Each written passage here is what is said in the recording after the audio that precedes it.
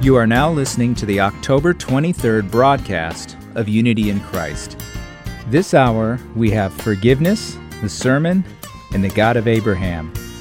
First, let's begin with forgiveness.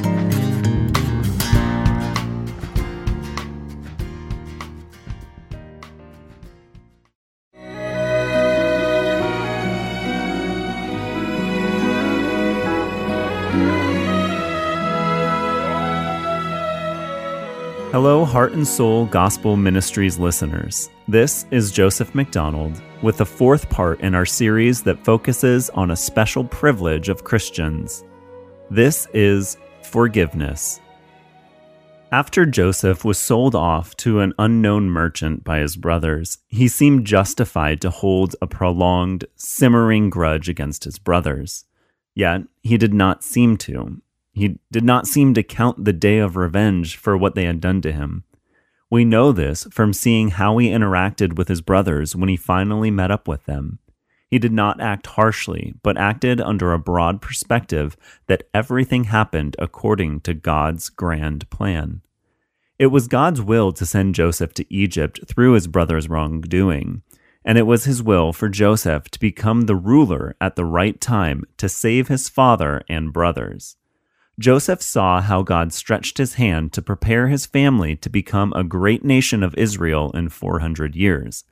Because of all these things, Joseph did not act revengefully against his brothers. What he did do was forgive them. As a matter of fact, we do not see a record of his brothers apologizing to him. No record of his brothers seeking his forgiveness. What we see instead is Joseph simply forgiving them from his part.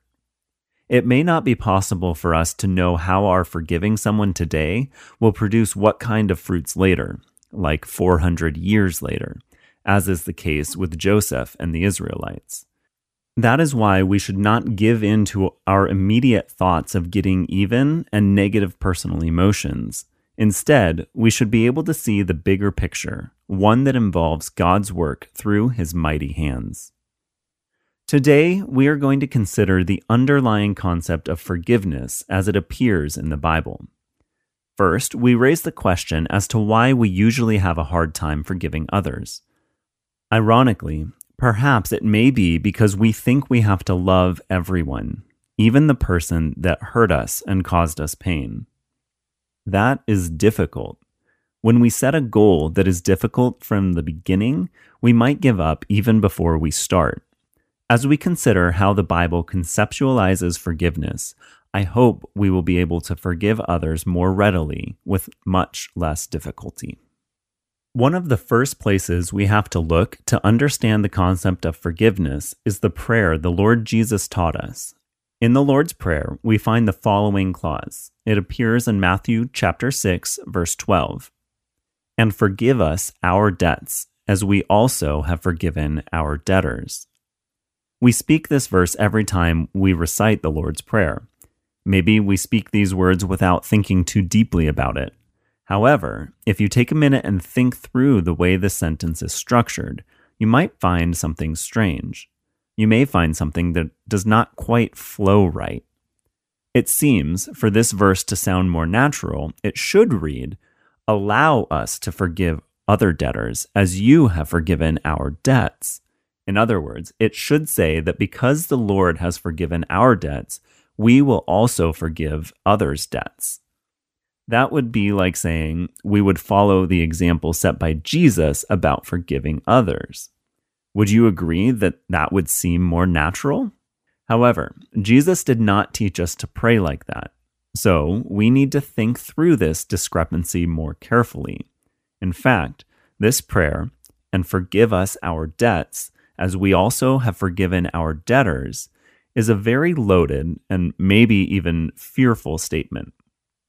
If we take this statement as it is written, it basically says, "God, if I do not forgive others, don't forgive me either.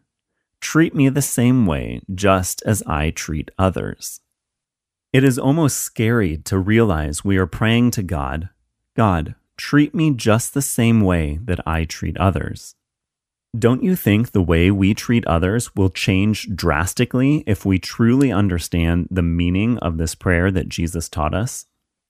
Ultimately, I may not be able to shake off what that other person did to me, but I need to carry a heart that will help me not to hate the person anymore and try to forgive that person.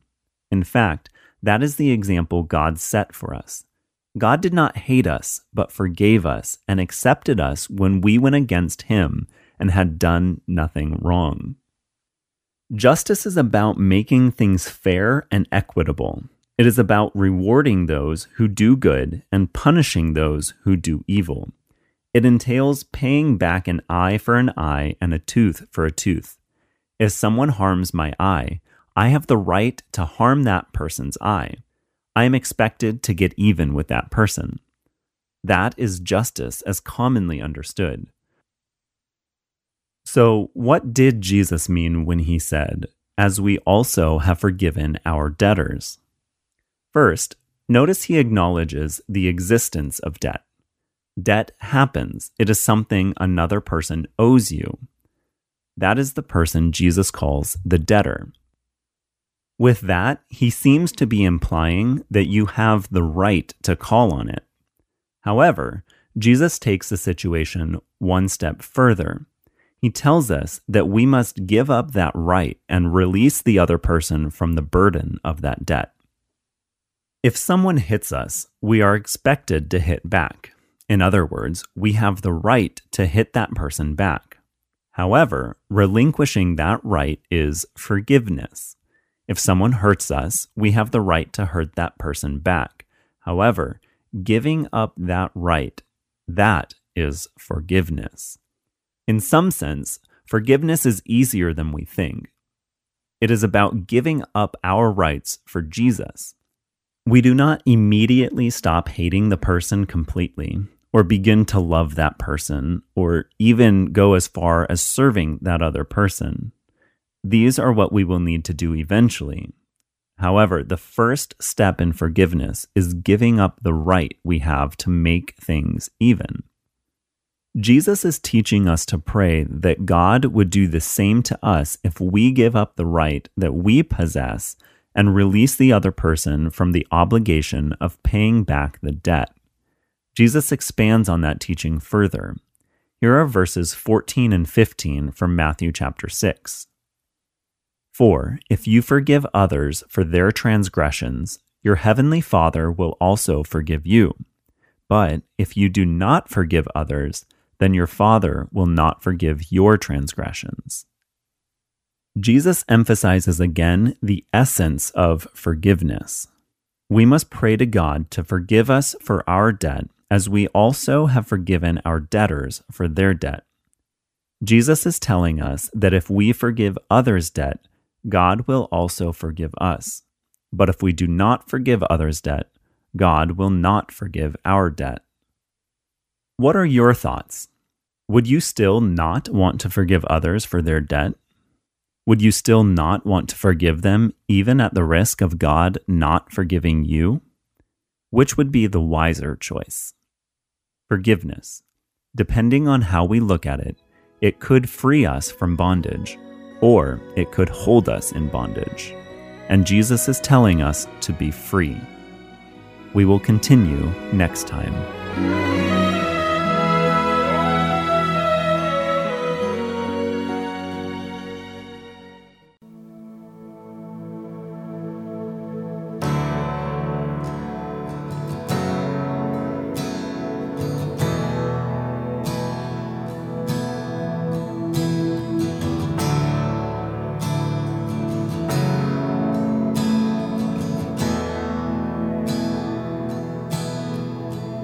You give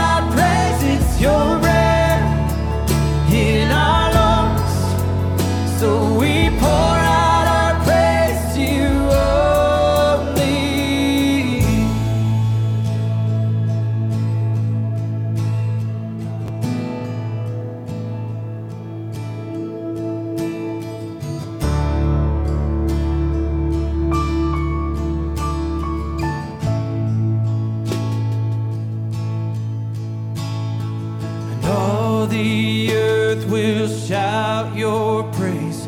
Our hearts will cry, these bones will say, great are you, Lord. All the earth will shout your praise. Our hearts will cry, these bones will say, great are you, Lord. Come on, let's sing it out. And all the earth will shout your praise. Our hearts will cry, these bones will say, great are you, Lord. It's your breath in our lungs, so we pour out our praise, pour out our praise. It's your breath in our lungs, so we pour out our praise to you only. It's your breath in our lungs, so we pour out our praise, pour out our praise. It's your breath in our lungs, so we pour out our praise to you only. Great are you, Lord.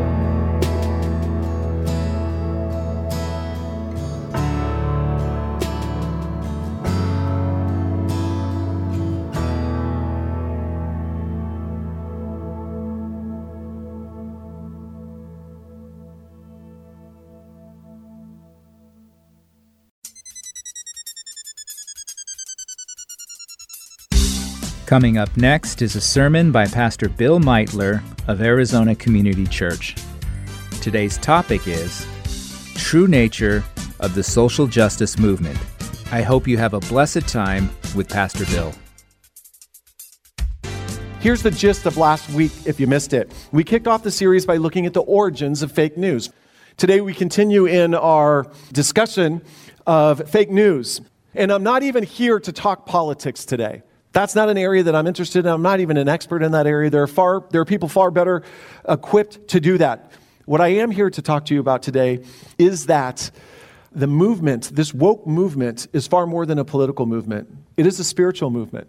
By their own admission, it is a spiritual movement. And what I'm about to say is going to shock some of you. It is a new religion. It is a new religion that has risen up and has swept across this country and around the globe. And if you think I'm exaggerating about this being a religion or a spiritual movement, let me prove it to you. Patrisse Cullors, co-founder of Black Lives Matter, has made no attempt to hide the fact that Black Lives Matter is in fact a spiritual movement. And again, I want to commend her for this. She has been very clear that this is a spiritual movement. Cullors, who grew up a Jehovah's Witness and later became ordained in the West African religion of Ifa, draws upon not only Ifa, but many religious traditions and many other sources of like seminary professors and university professors in her fight for social justice. In her own words, these are her words, not mine, the fight to save your life is a spiritual fight. It is a spiritual fight. She's not the only one. Melina Abdullah, who is the chair of Department of Pan-African Studies at California State University, Los Angeles, and co-founder of Black Lives Matter LA, said that while the movement is a social justice movement, it is, and this is her own words, first and foremost, a spiritual movement. And again, I'm going to compliment these ladies because many times cults or false religions or whatever, religious movements will hide that fact. And they'll disguise that fact. They're right out in the open, and I'm going to commend them for that. Thank you. Thank you. Professor Abdullah has led at her rallies. They're not just rallies. They're religious gatherings. She has led her gatherings in spiritual rituals like the reciting of the names of those that have been taken by state violence, dead ancestors being called back to animate their own justice. She has also poured out libations on the ground as the groups she is leading collectively chant this one word, Ashe. Ashe. You'll hear them if you're ever watching the news in one of these rallies. They'll say something and then you hear Ashe. Ashe is basically a term out of the Ifa religion that it's your way of expressing support or affirmation for what is being said. And again, I compliment them. They are out in the open about this. The church down here on the corner, St. James Episcopal Church, this week I noted that I drove by and I noticed that they hung out a gay pride flag. And I commend them for this. I don't agree with them. I don't agree with their position, but I commend them on the courage. They have the courage of their convictions at this point. They're letting their colors be known. And they're following, they have the courage of their convictions to make it be known where they stand. And for that, I can commend them, even though I radically disagree with them. And again, so I want to give credit where credit is due, because these groups have worked hard and are working hard. But I want to tell you something. They're working as hard as they're working, not just for political gains. It is because this is a spiritual movement. It is a new religion that is rising up and sweeping across our nation. And by the way, do you know who they're seeking to? Their number one recruits, the people that are growing, it's your children and grandchildren. That's who they're going after primarily, but not exclusively. This is a powerful reminder, you guys, and I've said this way. If there's a verse, I said this last week, but if there was a verse that was really going to sum up this entire sermon series on fake news, it is this: for we do not wrestle against flesh and blood, but against the rulers, against the authorities, against the cosmic powers of this present darkness, against the spiritual forces of evil in the heavenly places. Many people, many Christians are wanting to know who's backing these organizations, who's backing them politically and financially and otherwise. As a Christian, you want what I want to know? What spirits are behind these organizations? That's what I want to know. Too many people are over here in the political realm going, well, there's a political agenda. Who's backing them financially, this, that, and the other thing? I guess those are important questions. They are. Don't get me wrong. They're not. But listen, folks, those of us who are believers have to understand, if this verse is true and these people are telling you this is a spiritual movement, I want to know the spirits that are behind it. Amen? Don't you? What is at stake here, you guys, in this country? Many of us are worried about the political direction the country's headed. And you should be. But there's something far more significant happening before our very eyes. You are watching the rise of a religious movement that has swept through the halls of Congress, through our universities, through our school systems, through churches and entire denominations. How pervasive is this new religion's influence? In 2019, the Southern Baptist Convention. So listen to this. I just pointed out the Episcopal Church down here in the corner. I'm not pointing at them trying to demean them in any way. No, that's not happening here at all. As a matter of fact, they're passionate, those in the woke movement are passionate to call me and you to their gospel, which we're going to talk about in a minute. I'm just as passionate to call them to our gospel. I love you guys over there, but you got to come here. You got to come to the true gospel. So when I point things out, don't think I'm doing it in a judgmental, condemning way. I'm simply pointing out the differences. But entire denominations have fallen to the woke movement. I grew up in the Presbyterian church, and much of the Presbyterian church has been gutted. There's still some branches that are good. The Episcopal church, the Methodist church, the Lutheran church is under attack from this woke movement, this woke religion. One of the stalwart denominations here in this country has been the Southern Baptist Convention, but even it is beginning to teeter a bit. In 2019, the Southern Baptist Convention passed what was known as Resolution 9. This was 2 years ago. This was a resolution officially adopting critical race theory and intersectionality as valid analytical tools for biblical interpretation. So why is that significant? Do you understand what critical race theory is? Critical race theory is based off of Marxism, Karl Marx, in the 19th century, the 1800s, Karl Marx basically said that the bourgeoisie, that is the ruling class, oppressed the proletariat, that is the working class. And so Marxism says there's always oppression going on. And so we need to redistribute wealth. We need to do all these things to make things equal, so that all things are equal. And by the way, this idea of oppression isn't just economic. You can move that concept into any other field that you want. You can say, well, there's economic oppression, there's racial oppression, men oppress women. We can say that heterosexual people are oppressing homosexual people if they tell them that they're living in sin or whatever. See, the point is that this idea of oppression is what permeates this movement. So Resolution 9 basically said, yes, we will essentially adopt a form of Marxist thinking in our understanding of biblical interpretation. I got a phone call from a young man at our church. who's at school in Southern California, who called me to tell me about a chapel that he had just sat through. And he was upset, and rightly so. I was when he told me what was going on. But basically in this chapel, the chapel speaker was a lady who was taking them through Jesus' encounter with the Canaanite woman. And the idea was that when Jesus said these words right here, "It is not good to take the children's bread and throw it to the dogs," that Jesus was showing that he too was being influenced and had been taken in as an oppressor in his generation. The point that Jesus is making here is, my ministry is to the Jews and the Jews only. There's going to come a time in which we reach the Gentiles. And so, but when he uses this phrase, she's saying, look, that's an example of Jesus oppressing this woman, the Gentiles. And it was actually her response. Remember her response to Jesus? She says, well, it's even the dogs eat the scraps that fall from the table. That she's actually the hero of the story because she's standing up to oppressive thinking. Imagine going to a Christian chapel and the hero of the story isn't Jesus. Listen, folks, in case you're confused when you're reading the Bible, God is always the hero. Amen? He's always the hero in every story, every time, bar none.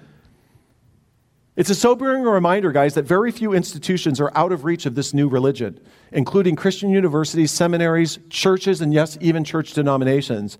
The LGBT community, and again, I'm not doing this in a judgmental, mean-spirited way. I'm just letting you know, they have a strong spiritual component to their mission and agenda as well. To their credit, this community has made massive, and I mean massive, inroads into Christian denominations all over this country and the world. They are not just seeking acceptance, by the way. There was a time in which it was, can you accept us? It has transformed. They are seeking to create a radically more progressive Christianity altogether. And they are doing this by diligently redefining orthodox biblical teachings on subjects like gender, marriage, and sexual ethics. And if you think that I'm making this up, I'm not. There's actually a task force in the LGBT community task force, and their vision is engaging communities to support their policies. So they are, again, to their credit, like I said, I'm going to compliment these groups a lot. To their credit, they got their ducks in a row. They are on the march. They know what they're doing. And so it is important that you and I understand this, you guys, today. Here's what you need to understand today. These are not just political movements. It is a new religion. It is a new religion. See, the woke movement understands something that Christians have always historically understood. You know what Christians have understood, what we've been good at? We have understood that to truly keep, one of the reasons that this country is so great is because it is and was and has been primarily built on the Judeo-Christian ethic, right? We understand the connection between one's personal religious beliefs and how that religious belief shapes a society, right? We understand that. We're not the only ones that have made that connection. These groups know that too. See, if these groups didn't understand that, they would just be focused on the political. But they understand that if they truly want to change the society, it has got to be a spiritual movement. It has got to be a spiritual movement.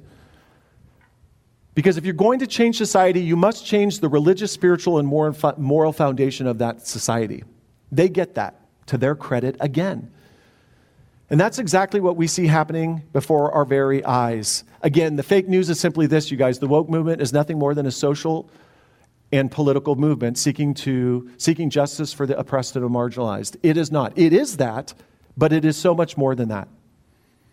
It is so much more than that. It is a spiritual movement seeking to redefine the spiritual, moral, and ethical convictions of people everywhere. Not surprisingly, the woke movement has everything you would expect a religion to have. Everything from its own standards of morality to its own definition of sin, complete with a call for sinners to repent. Did you know that? This is the woke movement. That's right. Repentance is very much a part of the woke movement. So in the woke movement, sin is basically defined this way. In wordsmithing, you can define it slightly differently, but here it is. Sin is defined primarily as anything these groups deem as oppressive, offensive, or bigoted behavior by those in positions of privilege or power. So that's what sin is. So sin isn't they're not using the Bible to define sin. They're using basically Marxist ideology to define sin. So what is repentance? Repentance is this. Repentance is a continuous journey to rid oneself of any privilege and power. Okay? And the reason I say it is a continuous journey is because there are many within this new religion who think that those people who have been in places of privilege and power at best can only recover, not be fully recovered. In other words, you can only be a recovering oppressor, not a fully recovered oppressor. You can only be a recovering racist, not a fully recovered racist. That's the gospel of the New Woke movement. The gospel of the New Woke movement is you're a sinner. You need to repent, but you can't be fully healed. You will be marred in your privilege for as long as you live. The true gospel is what? Of course there's sin in my heart. And the sin that I'm truly guilty of, guess what? Has been fully forgiven. Amen? I am forgiven in Christ, and I will live as a free man and a free woman in a free society. Where do those in the woke religion derive their morality? Well, the answer seems to be here, there, and everywhere. Those in the movement will draw their convictions, and I've already pointed out some of them, from the teachings of everyone from university professors to community activists to political revolutionaries like Karl Marx to different world religions from around the world, except Christianity in most cases. Let me give you a great example of what I'm talking about.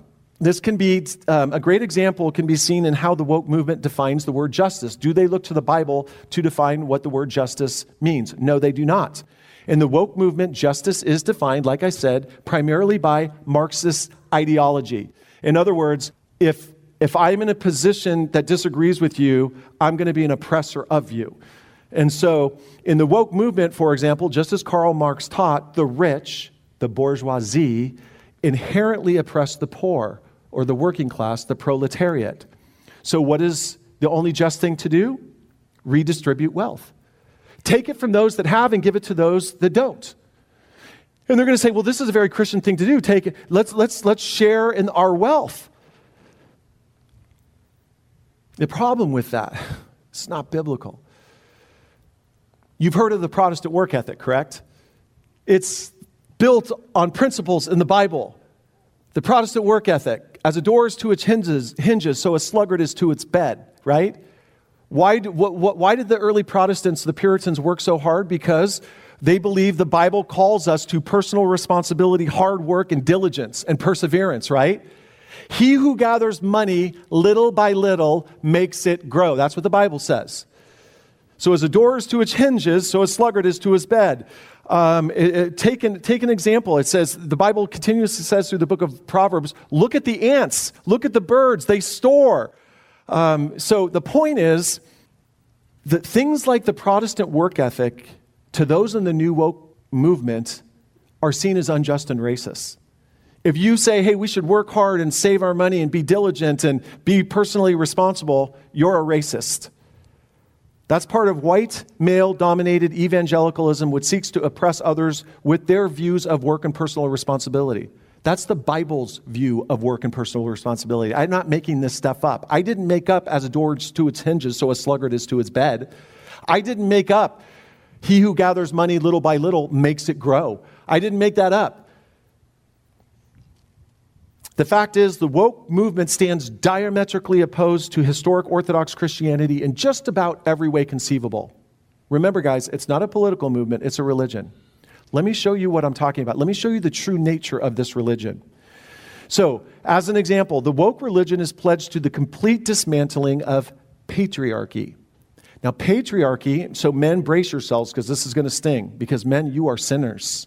Right? Ladies, I'm kind of curious. I asked this of the other services. I think most of the men in here feel under attack in this country. Ladies, would you agree? Would you feel like the men are under attack? I don't know if the ladies know it, but men, do you feel under attack? Yes. Yeah, I hope. I do. I feel it. Here's the point. I don't know why you guys aren't talking to me today. Talk to me. Here's the point. The woke religion is pledged to the complete dismantling of all forms of patriarchy, which means if you hold to the traditional biblical teaching of the distinct but complementary roles of male and female as described in the Bible, you are guilty of being a misogynist. You're guilty of misogyny. right? So in the Bible, it says the man is the head of the wife is to submit to the husband, the children are to submit to their parents. Guess what? You're an oppressor. You're a misogynist. In the woke movement, if you are a male, you are most assuredly infected with toxic masculinity, right? Just as if you are white, you are inherently a racist. If you are a male, you are toxic. You have a toxic masculinity. That's right. In the new woke religion, a man who does things that the Bible calls him to do, like lead, provide, and protect, is in reality toxic to society and needs to repent. See, if you believe that the man is the head of the home and the wife should submit and the kids should obey their parents, you're a misogynist. If you believe that men should lead, provide, and protect for their families, as the Bible talks about, you need to repent. Like I said, repentance is very much a part of this. The woke religion is also pledged to the complete dismantling of all forms of heteronormative thinking. In other words, if you consider yourself a heterosexual, or you think you think in that way, it means that if you hold to the orthodox biblical teachings of sexuality and gender, you're going to be guilty of these sins, amongst others, homophobia and transphobia. So for example, if you hold the biblical positions on any of these issues, you're going to be guilty of those sins. When I say it is this new movement is not political, it is religious in nature and is diametrically opposed to Christianity in just about every way conceivable, including its gospel. Our gospel is radically different from their gospel. We define sin differently. We define that our Savior is different. And we receive forgiveness radically different as well. Listen, if you want to be part of this new woke religion, you simply have to be willing to embrace a brand new morality, a brand new religion, and a brand new God. It is not the God of the Bible that they are following. It is a God that they have made up that has been drawn from, again, university professors, different world religions, different people, political revolutionaries. Their God is a mixture of all of these things. It is not a morality based on the clear teaching of Scripture. Sadly, this woke religion has not only been tremendously, like I said, successful on the political front. Christian institutions left and right are falling. They are abandoning the biblical way of thinking. You guys, it's really simple. I didn't say this in the other, but I was thinking of it in between services. It's just so simple, you guys. Just trust this. Stand on the Word of God. Trust this. And don't budge from it. Don't be ashamed of it. That's why Paul says in Romans 1:16, I'm not ashamed of the gospel. Don't be ashamed of what this teaches. You're going to be accused of being many things. This is just a short list of what you're going to be accused of. But don't ever be ashamed of what this teaches. This brings freedom. This does not oppress anyone. You shall know the truth, and the truth will do what? Sets you free. And they're going to say, well, you're an oppressor. And I'm going to go, I beg to differ. I am following the one who came to set people free, and my gospel is different from yours. Repent of your sexual sin, repent of your true sin, and turn to the Lord. Whatever your sin is, just as I have repented from my sin, turn to the one who will forgive you. And guess what? All that come to Christ, he will drive away none that come to him.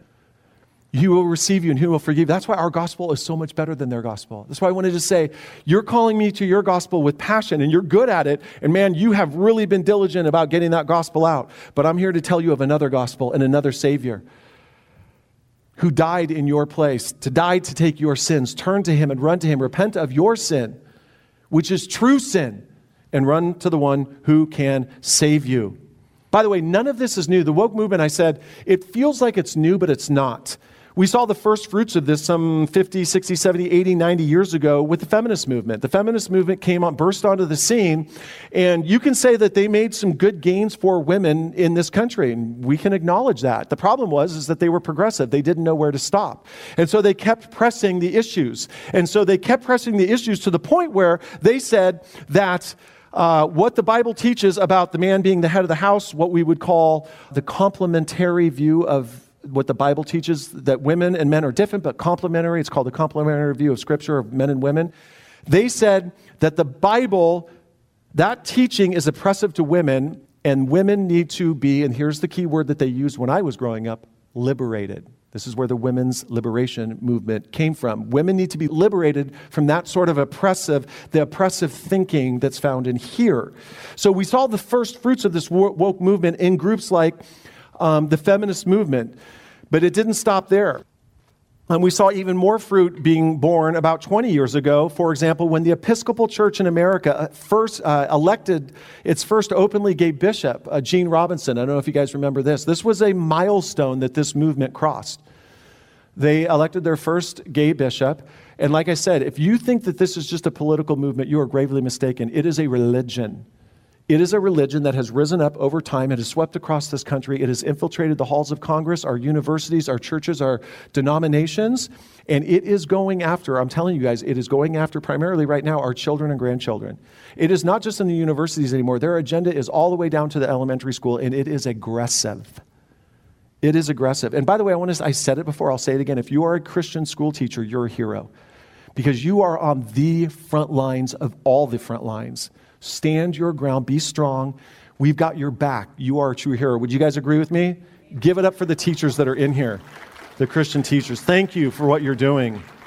And for that, and obviously we know the police and fire, they're heroes too. I mean, anyway, I won't spend too much time there. Since that time, the Episcopal Church has appointed other gay bishops as well as approving official liturgy for blessing same-sex marriages. So they've taken great steps within the Episcopal Church. Did I tell you guys this? I can't remember because I preached to the other services. But before I came in this morning, I popped on the news, and the Methodist Church in the UK is going to officially bless same-sex marriages today. And by the way, it doesn't stop. It's completely. When I say they're seeking to start and birth a progressive religion, I mean progressive in that it doesn't stop. Here's another example. Today, the new woke religion is so progressive that it has made further religious transformation, to which you have to give them credit. The Sierra Pacific Synod of the Evangelical Lutheran Church recently elected its first transgender bishop, a man who now identifies as a woman, going by the name of the Reverend Megan Rohr. Now, again, I don't condemn Megan. I don't know what his name was when he was a man. She's part of a religion that is preaching a gospel that they want me to come to. But I love him enough to preach the true gospel and to call her to come to Christ and to come to the one that can forgive her, transform her, and say, well, this is who I am. Listen, we are all, the good news of the gospel isn't just that you're forgiven of your sins, is that God can change you from the inside out. He can change your desires. He can change you. This is the gospel that we preach. Our God is a God of power and of might. This new woke religion, as I said, has aggressively sought to infiltrate educational institutions of every kind. And you know why? Because that's their church. That is their church in many respects. They have infiltrated the educational institutions because that is their new church, not with the goal of education, but with the goal of indoctrination. Woke, and you know what that makes woke teachers and professors? They're no longer teachers and professors if they're woke. They are now pastors and priests, residing over churches that we call universities, presiding over classes that meet not just once a week, which we would call Sunday school, where we would indoctrinate our children in the truth of the gospel. They're presiding over churches that meet 24 hours a day, 7 days a week, that we're gladly sending our children to where they can be discipled under these pastors and priests that we call professors and teachers. By the way, the woke movement even has forms of Gnosticism in it. Do you know what Gnosticism is? So in the first century, the Gospels went forth, but there was what was known as Gnosticism. And Gnosticism basically said, we have a secret knowledge that you don't have. So the Gnostics were real big on, we have this secret knowledge, and you need to have this secret knowledge to truly be saved. And if you don't have it, you're in big trouble. That's actually present in this new woke religion. As one Christian apologist said, I'm going to quote him because he can do it better than me, critical race theory claims that members of oppressed groups have a special access to truth because of their lived experiences of oppression. Such insights are unavailable to members of an oppressor group who are blinded by their privilege. So, I'm not saying that to berate them or anything. This is what they believe, but you have to understand what is at stake. You can't understand the nature of what you can never understand what they know. Now they can understand what you know, apparently, but you can't understand what they know. This apologist goes on to say this: consequently, any appeals to objective evidence or reason made by the dominant group are actually surreptitious bids for continued institutional power. So, for example, what he's saying here is that if this person over here says, "You're oppressing me," and I go, "Well, here are the facts that say I'm not," they're going to say, "That's just you trying to keep power." See, because this movement, this religion, isn't truly based on truth. It's feelings. It is, I feel oppressed. I feel triggered. This is a term. I feel triggered by you. I feel oppressed by you. I feel you're being aggressive towards me. Well, I know you feel that way, but just because I say that lifestyle, according to the Bible, is sin, that's not me oppressing you. That's me telling you the truth that can set you free. Amen? This is what it's saying. And again, I don't mean that in a mean way. I'm not trying to belittle anyone in that movement. There was a time when I wasn't a Christian and I believed the ways of the world. So it's in love that we say these things. We love you enough to tell you the truth. And if we have to suffer for it, which we will, again, I mentioned this last week, if we have to suffer for it, as in the Christian religion, if you offend me, I forgive you. In this religion, if you offend me, you attack me, and I'm canceled. Even if you attack me, I love you enough to tell you the truth. Just as there was a time in my life where people loved me enough to tell me the truth, and I bit their hands and went after them. Ironically, here's the irony of it. In her book, White Fragility, sociologist and author Robin DiAngelo states that only when privileged white people recognize their inherent racial prejudice can society tackle racism.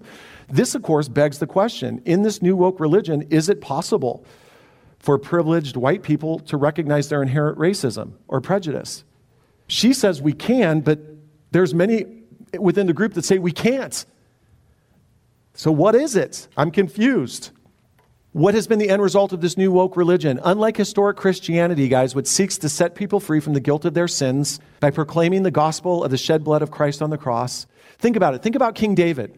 David, he commits adultery with Bathsheba and then kills her husband Uriah.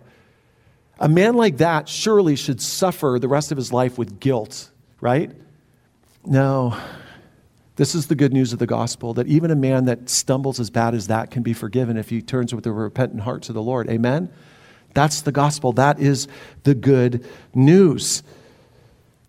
Unlike that gospel, the new woke religion seeks to saddle people with a false guilt for sins of oppression and bigotry for simply speaking the truth, with no hope of ever being fully forgiven, fully restored, fully healed.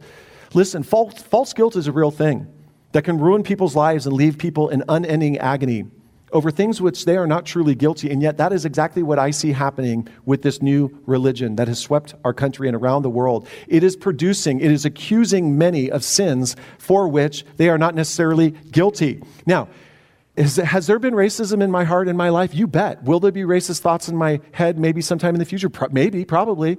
I'm a fallen man. I'm a human being. So I'm not denying that we all struggle with certain things. But this idea here of being called to repent of being a systemic racist, a continual oppressor, not only do I deny that, I'm not going to live with that guilt, a false guilt. And even if I were guilty of that, here's the good news of my gospel. I'm forgiven of it. Amen? And even if I commit adultery with my wife and then kill the man that was married to her, if I truly return to the Lord with a repentant heart, He will forgive me and I can live as a child of God free. And I can say things like this is the day the Lord has made. Let us rejoice and be glad in it. Who in the world can say that but a man or woman that's been forgiven in total by the Lord? Amen? That's our gospel. That is our gospel. The result is an entire generation of people loaded down with a false guilt who are desperately seeking penance and forgiveness with very little hope of finding it. So this is my opinion. You guys can agree or disagree with me. I have no doubt that many people who have joined these movements don't even necessarily know what these movements are about. They simply have joined these movements out of a sense of penance. They have been accused of being a homophobic, transphobic, racist, or whatever, and they're like, I am? Well, then what do I need to do? I guess I'll join you. Why are so many people rioting, looting, and toppling statues? I honestly think it's a means of penance. They're seeking to be forgiven by these groups and be accepted by these groups. Good luck. But if you truly want to be forgiven and accepted, I know one who will forgive you. His name's Jesus. I know one who will accept you. It doesn't matter what you've done. If you turn to him with a repentant heart, he'll forgive you. And you don't have to topple statues. As a matter of fact, you don't have to do anything but come with childlike faith and cry out to him, Lord, forgive me, and you're forgiven. Amen? That's the gospel that we preach. So all of this begs the question, where does it leave those of us who are believers? Here's where I'm going to finish. On the bottom of your sermon notes, I listed a couple of things, but here they are. First, don't believe the fake news that this movement, the woke movement, is simply a fight for social equality in this country, folks. It is not. It is a religious, spiritual movement that is sweeping across this country, through the halls of Congress, through the halls of our universities and schools, and it is seeking to lay a new spiritual, moral, and ethical foundation for this country. And for society. Forget this country, society. That is what is at stake. What should burden you is not the money and politicians backing this movement, but what are the spirits? Our fight is not against flesh and blood, right? But against the spiritual forces of evil in the heavenly realms. What should burden those of us in this room right now is what is the spiritual, what are the spirits behind this movement? It is very much, by their own admission, a spiritual movement with clear spiritual objectives. Do not lose sight of that, guys. Do not lose sight of that. Number two, don't let yourself be straddled with false guilt. Is everyone in here guilty of some forms of racism, sexism, or whatever? Of course, we're fallen people. But you're forgiven people if you're in Christ.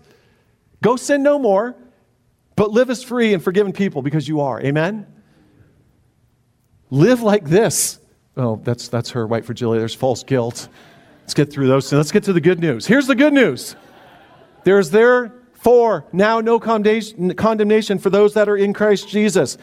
Number three, furthermore, as Bible-believing Christians, I've already said this, boldly stand on the Word of God. Be completely unashamed to preach the whole counsel of God. That means if somebody is mired in sexual sin, if somebody is mired in some other sexual sin or some other type of sin, it doesn't matter what the sin is, don't be afraid to call a spade spade. Even if you're called an oppressor, a bigot, an oppressor. Oh well. Stand on God's word, proclaim the word of God, because believe it or not, you are the most loving person in that moment because you have the courage of your conviction to speak the truth that will truly set people free. Do not be afraid, you guys, to proclaim the gospel, for I am not ashamed of the gospel. It is the power of God for salvation to everyone who believes, to the Jew first, to the Greek, and then to the Greek. Listen, we're living in a day and age in which you are going to be accused and mocked and ridiculed for your beliefs. And you're going to be accused of being an oppressor, a bigot, a homophobic, and all of these other things. Folks, do not be ashamed of the gospel that you plant your feet on. It is the power of God for salvation to all who believe. Amen? So I finished with a question, you guys. Here it is. As a believer, are you ready to swim upstream against the powerful current of this new woke, and here's the key word, religion, because that's what it is. Will you pray with me? Father in heaven, we come before you this day. And God, we realize that our fight is not against flesh and blood. It is against the spiritual forces of evil in the heavenly realms. And God, we are being, by their own admission, running into a movement that is spiritual in nature, religious in nature. God, that has everything from its own morality to its own definition of sin to its own standard for repentance. And God, it is opposed to everything that we see in the gospel. So God, make us a courageous and bold people in this generation. The Bible says the righteous are as bold as lions. God, what this country needs are lions roaming this land. God, make us lions in this generation. We love you. We thank you. We pray these things in Christ's name. Amen.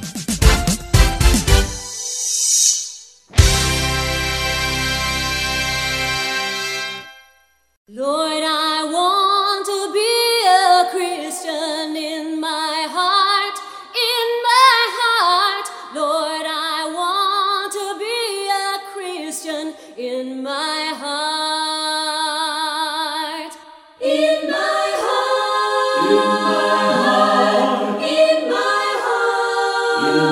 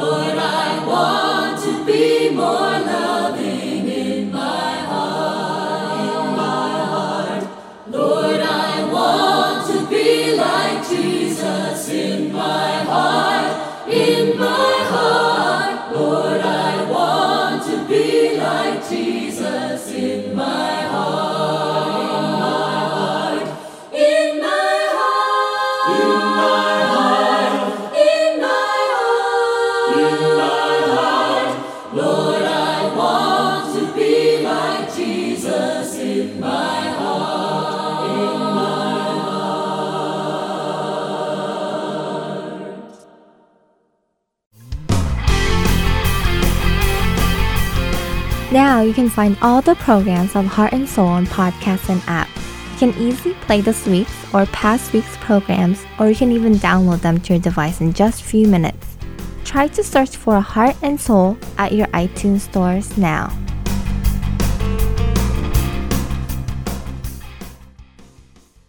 The following program is called The God of Abraham.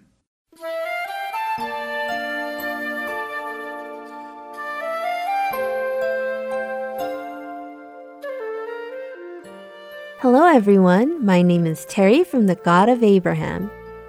Last time from The God of Abraham, we saw the scene of the birth of the promised son Isaac. Through 100-year-old Abraham and 90-year-old Sarah, an impossible thing happened. God's word was fulfilled. The Bible repeatedly used the phrase, as he has said, to show how the Lord God made something so impossible to us happen so naturally. The reason is because the Lord God said it would happen. God's word will surely be fulfilled regardless of the situation. From this point on, things are happening at a very fast pace. It took a very long time for Isaac to be born. Many chapters in the Bible contain the story of what happened before Isaac's birth. However, as soon as the promised son Isaac was born, the story of what happened afterwards moves at a fast pace. Today, we'll first read Genesis chapter 21, verses 8 through 13. The child grew and was weaned, and on the day Isaac was weaned, Abraham held a great feast. But Sarah saw that the son, whom Hagar the Egyptian had borne to Abraham, was mocking, and she said to Abraham, "Get rid of that slave woman and her son, for that woman's son will never share in the inheritance with my son Isaac." The matter distressed Abraham greatly because it concerned his son. But God said to him, "Do not be so distressed about the boy and your slave woman. Listen to whatever Sarah tells you, because it is through Isaac that your offspring will be reckoned. I will make the son of the slave into a nation also, because he is your offspring." When we read this part, we may think that the 7 or 8-year-old Ishmael is mocking Isaac, who's 1 or 2 years old. This is because we didn't read the Bible precisely, and we think based on the nuance of the words. We may think, isn't Sarah's reaction too extreme about the kids playing around? Some of us may think that Sarah is showing so much contempt towards Hagar just because she's the mistress. I had such a thought as well. However, if we carefully read the Bible, this isn't so. The Bible already told us the age difference between Ishmael and Isaac. Abraham had Ishmael at the age of 86, and he had Isaac at the age of 100. So there is an age difference of 14 years. If Isaac was weaned when he was 3 years old, then Ishmael was 17 years old. If Isaac was weaned when he was 5 years old, then Ishmael was a 19-year-old young man. This shows how Sarah didn't show such an extreme reaction to Ishmael mocking Isaac as if the kids were just playing around. The original word for mocking is sachak. This word also means laugh, and it is the root of Isaac's name. From Genesis chapter 17, when God said he would give a son next year around this time, Abraham laughed and Sarah laughed. They laughed because God's promise seemed to be preposterous and impossible. The word sachak was used to say that they laughed. They laughed, and God told them to name the son Ishak, which we pronounce as Isaac, and it comes from the word sachak, meaning laughter. Ishmael was sachak at Isaac. Hebrew is amusing in this way of using similar pronunciation or same words. The meaning of sachak is mocking. So did Ishmael mock Isaac? Or, because of the large age difference, Did the older brother play around and look down upon the little child? What could have happened to make Sarah so angry? The Bible doesn't tell us exactly how Ishmael mocked Isaac. Therefore, there are many interpretations.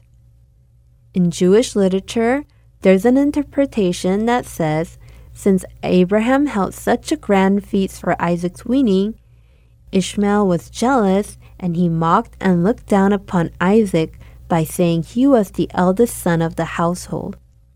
Some rabbis interpret it by saying Ishmael did an obscene act. Other rabbis say Ishmael taught Isaac how to perform sacrifice for idol worship. However, as I mentioned, the Bible doesn't record how Ishmael mocked Isaac, so we do not know. We do know that Ishmael was not of young age and was fully capable of thinking. He had hostility towards his young brother and mocked him and did not take part in the joy of the feast. Evidently, it was a sin. Regarding the story of Ishmael and Isaac, Galatians chapter 4 verse 29 says, "At that time, the son born according to the flesh persecuted the son born by the power of the Spirit." Ishmael wasn't just mocking Isaac, but straining with hostility. When we carefully read this verse in Genesis chapter 21, we can see something very unusual. We may think that Ishmael mocked Isaac, but the Bible doesn't say it like that. In Genesis chapter 21 verse 9, it doesn't say Ishmael, but the son whom Hagar the Egyptian had borne to Abraham. It was Abraham's son, not the promised son, but the son of the flesh born from the Egyptian servant. Although Ishmael was born first, he was not the promised son. This is clearly being emphasized here. We may think that this seems cold and heartless. However, even on the last day, the promised son and the son of the flesh will be sharply divided. Ishmael, who was the son of the Egyptian servant Hagar, didn't enjoy Isaac's feast and persecuted Isaac with hostility. Sarah saw this and got angry. As a mother who had a precious son at the age of 90, it is understandable that Sarah got angry when she saw the older half-brother despising Isaac. Therefore, she told Abraham to get rid of that slave woman and her son, for that woman's son will never share in the inheritance with my son Isaac. Abraham was worried when Sarah said this to him. Before having Isaac, Abraham believed Ishmael was the son God promised, and he raised him with joy for at least 14 years. Just because Isaac was born, Abraham's feelings didn't suddenly disappear. If we look at Abraham's life, it seems like he was very affectionate, especially towards his younger flesh and blood. He had affection towards Lot and Ishmael as well. Therefore, even though he knew Sarah's word was right, it was difficult for him to send Ishmael away. God knew Abraham's worry and said this to him, "Do not be so distressed about the boy and your slave woman. Listen to whatever Sarah tells you." Then God confirms by saying, "It is through Isaac that your offspring will be reckoned." God is saying Ishmael's offspring is not Abraham's offspring. Then God says, "I will make the son of the slave into a nation also, because he is your offspring." Hagar has tried to flee in the past. At that time, after finding out that she was pregnant, Hagar despised her mistress Sarah. For that reason, Sarah received permission from Abraham and mistreated Hagar. Therefore, Hagar left Sarah and ran away. Then God's angel met Hagar and told her to return home and obey her mistress. Why did God do that? If Hagar was going to be eventually driven out, why didn't God let Hagar flee at that time? Why did he tell Hagar to return home? It's because with God, there is a time for everything, and things must be done within God's timing. Even though Hagar would be driven out, she cannot flee whenever she wants just because things become difficult. She will be driven out when it's the proper time. Following God's word, Abraham woke up early in the morning and sent them off. However, he only gives his servant and his son some food and a skin of water as they leave for the desert. As Sarah said, her servant and her son has no inheritance. There is nothing to share with them. It's because Hagar had no right. Although she looks pitiful, there's nothing that can be done. Hagar didn't have the right to receive an inheritance. The servant and her son have been driven out, and they are wandering near Beersheba. They were lost. Verse 15 says the water in the skin was gone.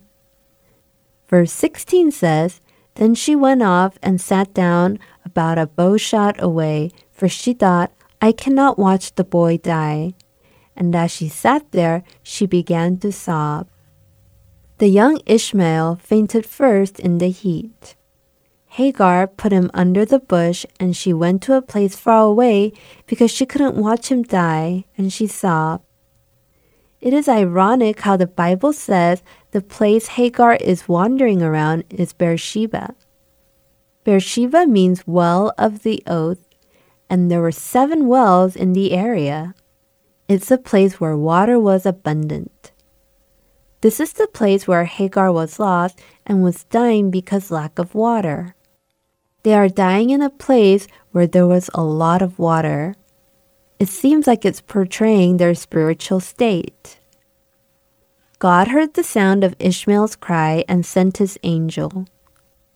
We shared in the past that Ishmael's name means God has listened. According to his name, God listened to his sound and responded. The angel of God went to Hagar and spoke. What is the matter, Hagar? Do not be afraid. He said, do not be afraid because she was frightened. In the past, God promised that a great nation will come from Ishmael, and Hagar confessed, You are the God who sees me. When she was faced with hardship, she didn't think of that promise and instead gave up and cried because she thought she would die. This was their spiritual state. When they can't hold on to the promised word, they are in despair when they look at the reality. The angel of God reminded her again that God will make the boy into a great nation. Then God opened Hagar's eyes. What happened after God opened Hagar's eyes? Verse 19 says, Then God opened her eyes and she saw a well of water. So she went and filled the skin with water and gave the boy a drink. God didn't make the well of water. He just showed her the well of water that was already there. When our spiritual eyes are darkened, we cannot see the things around us.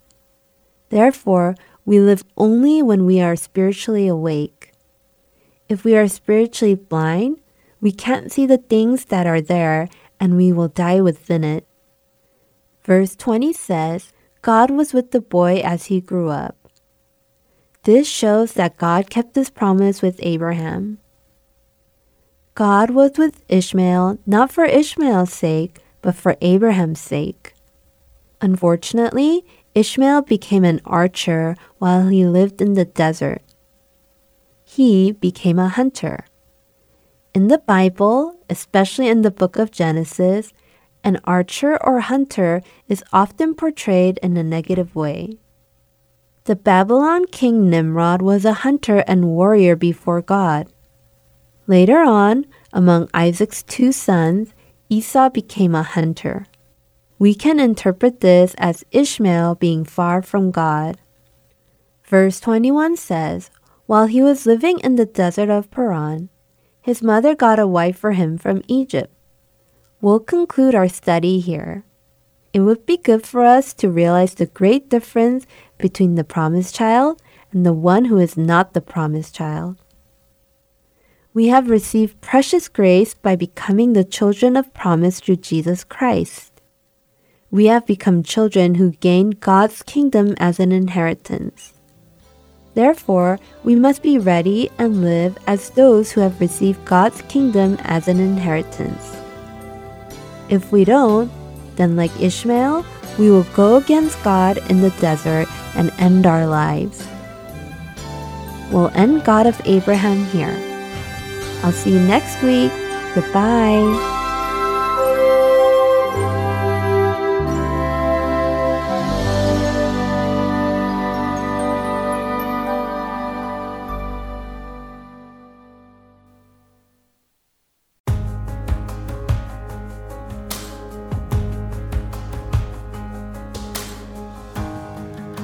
Worthy of every song we could ever sing,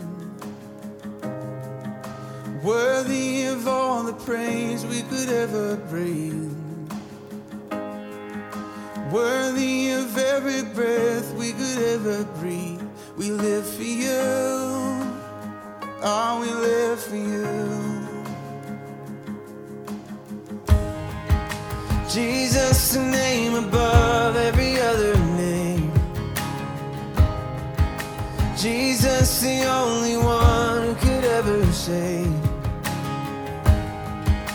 Worthy of every breath we could ever breathe. We live for you. We live for you. Holy, there is no one like you. There is none beside you. Open up my eyes in wonder and show me who you are and fill me with your heart and lead me in your love to those around me. Jesus, the name above every other name. Jesus, the only one who could ever save. Worthy of every breath we could ever breathe. We live for you. Oh, we live for you.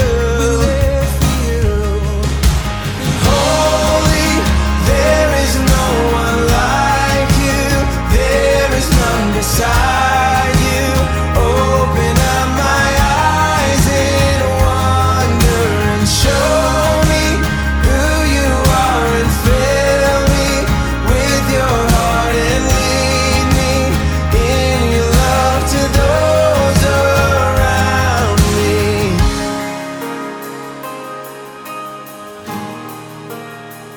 I will build my life upon,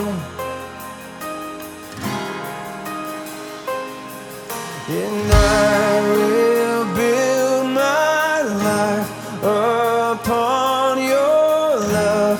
It is a firm foundation, and I will put my trust in you alone, and I will not be shaken.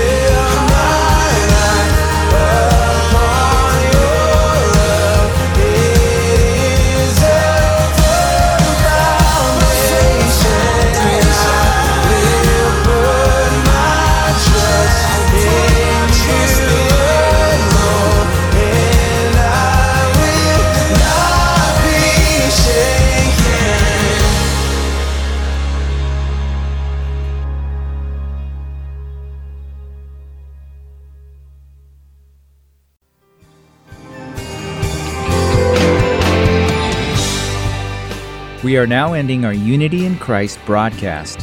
Thank you for listening, and I look forward to being with you again next week.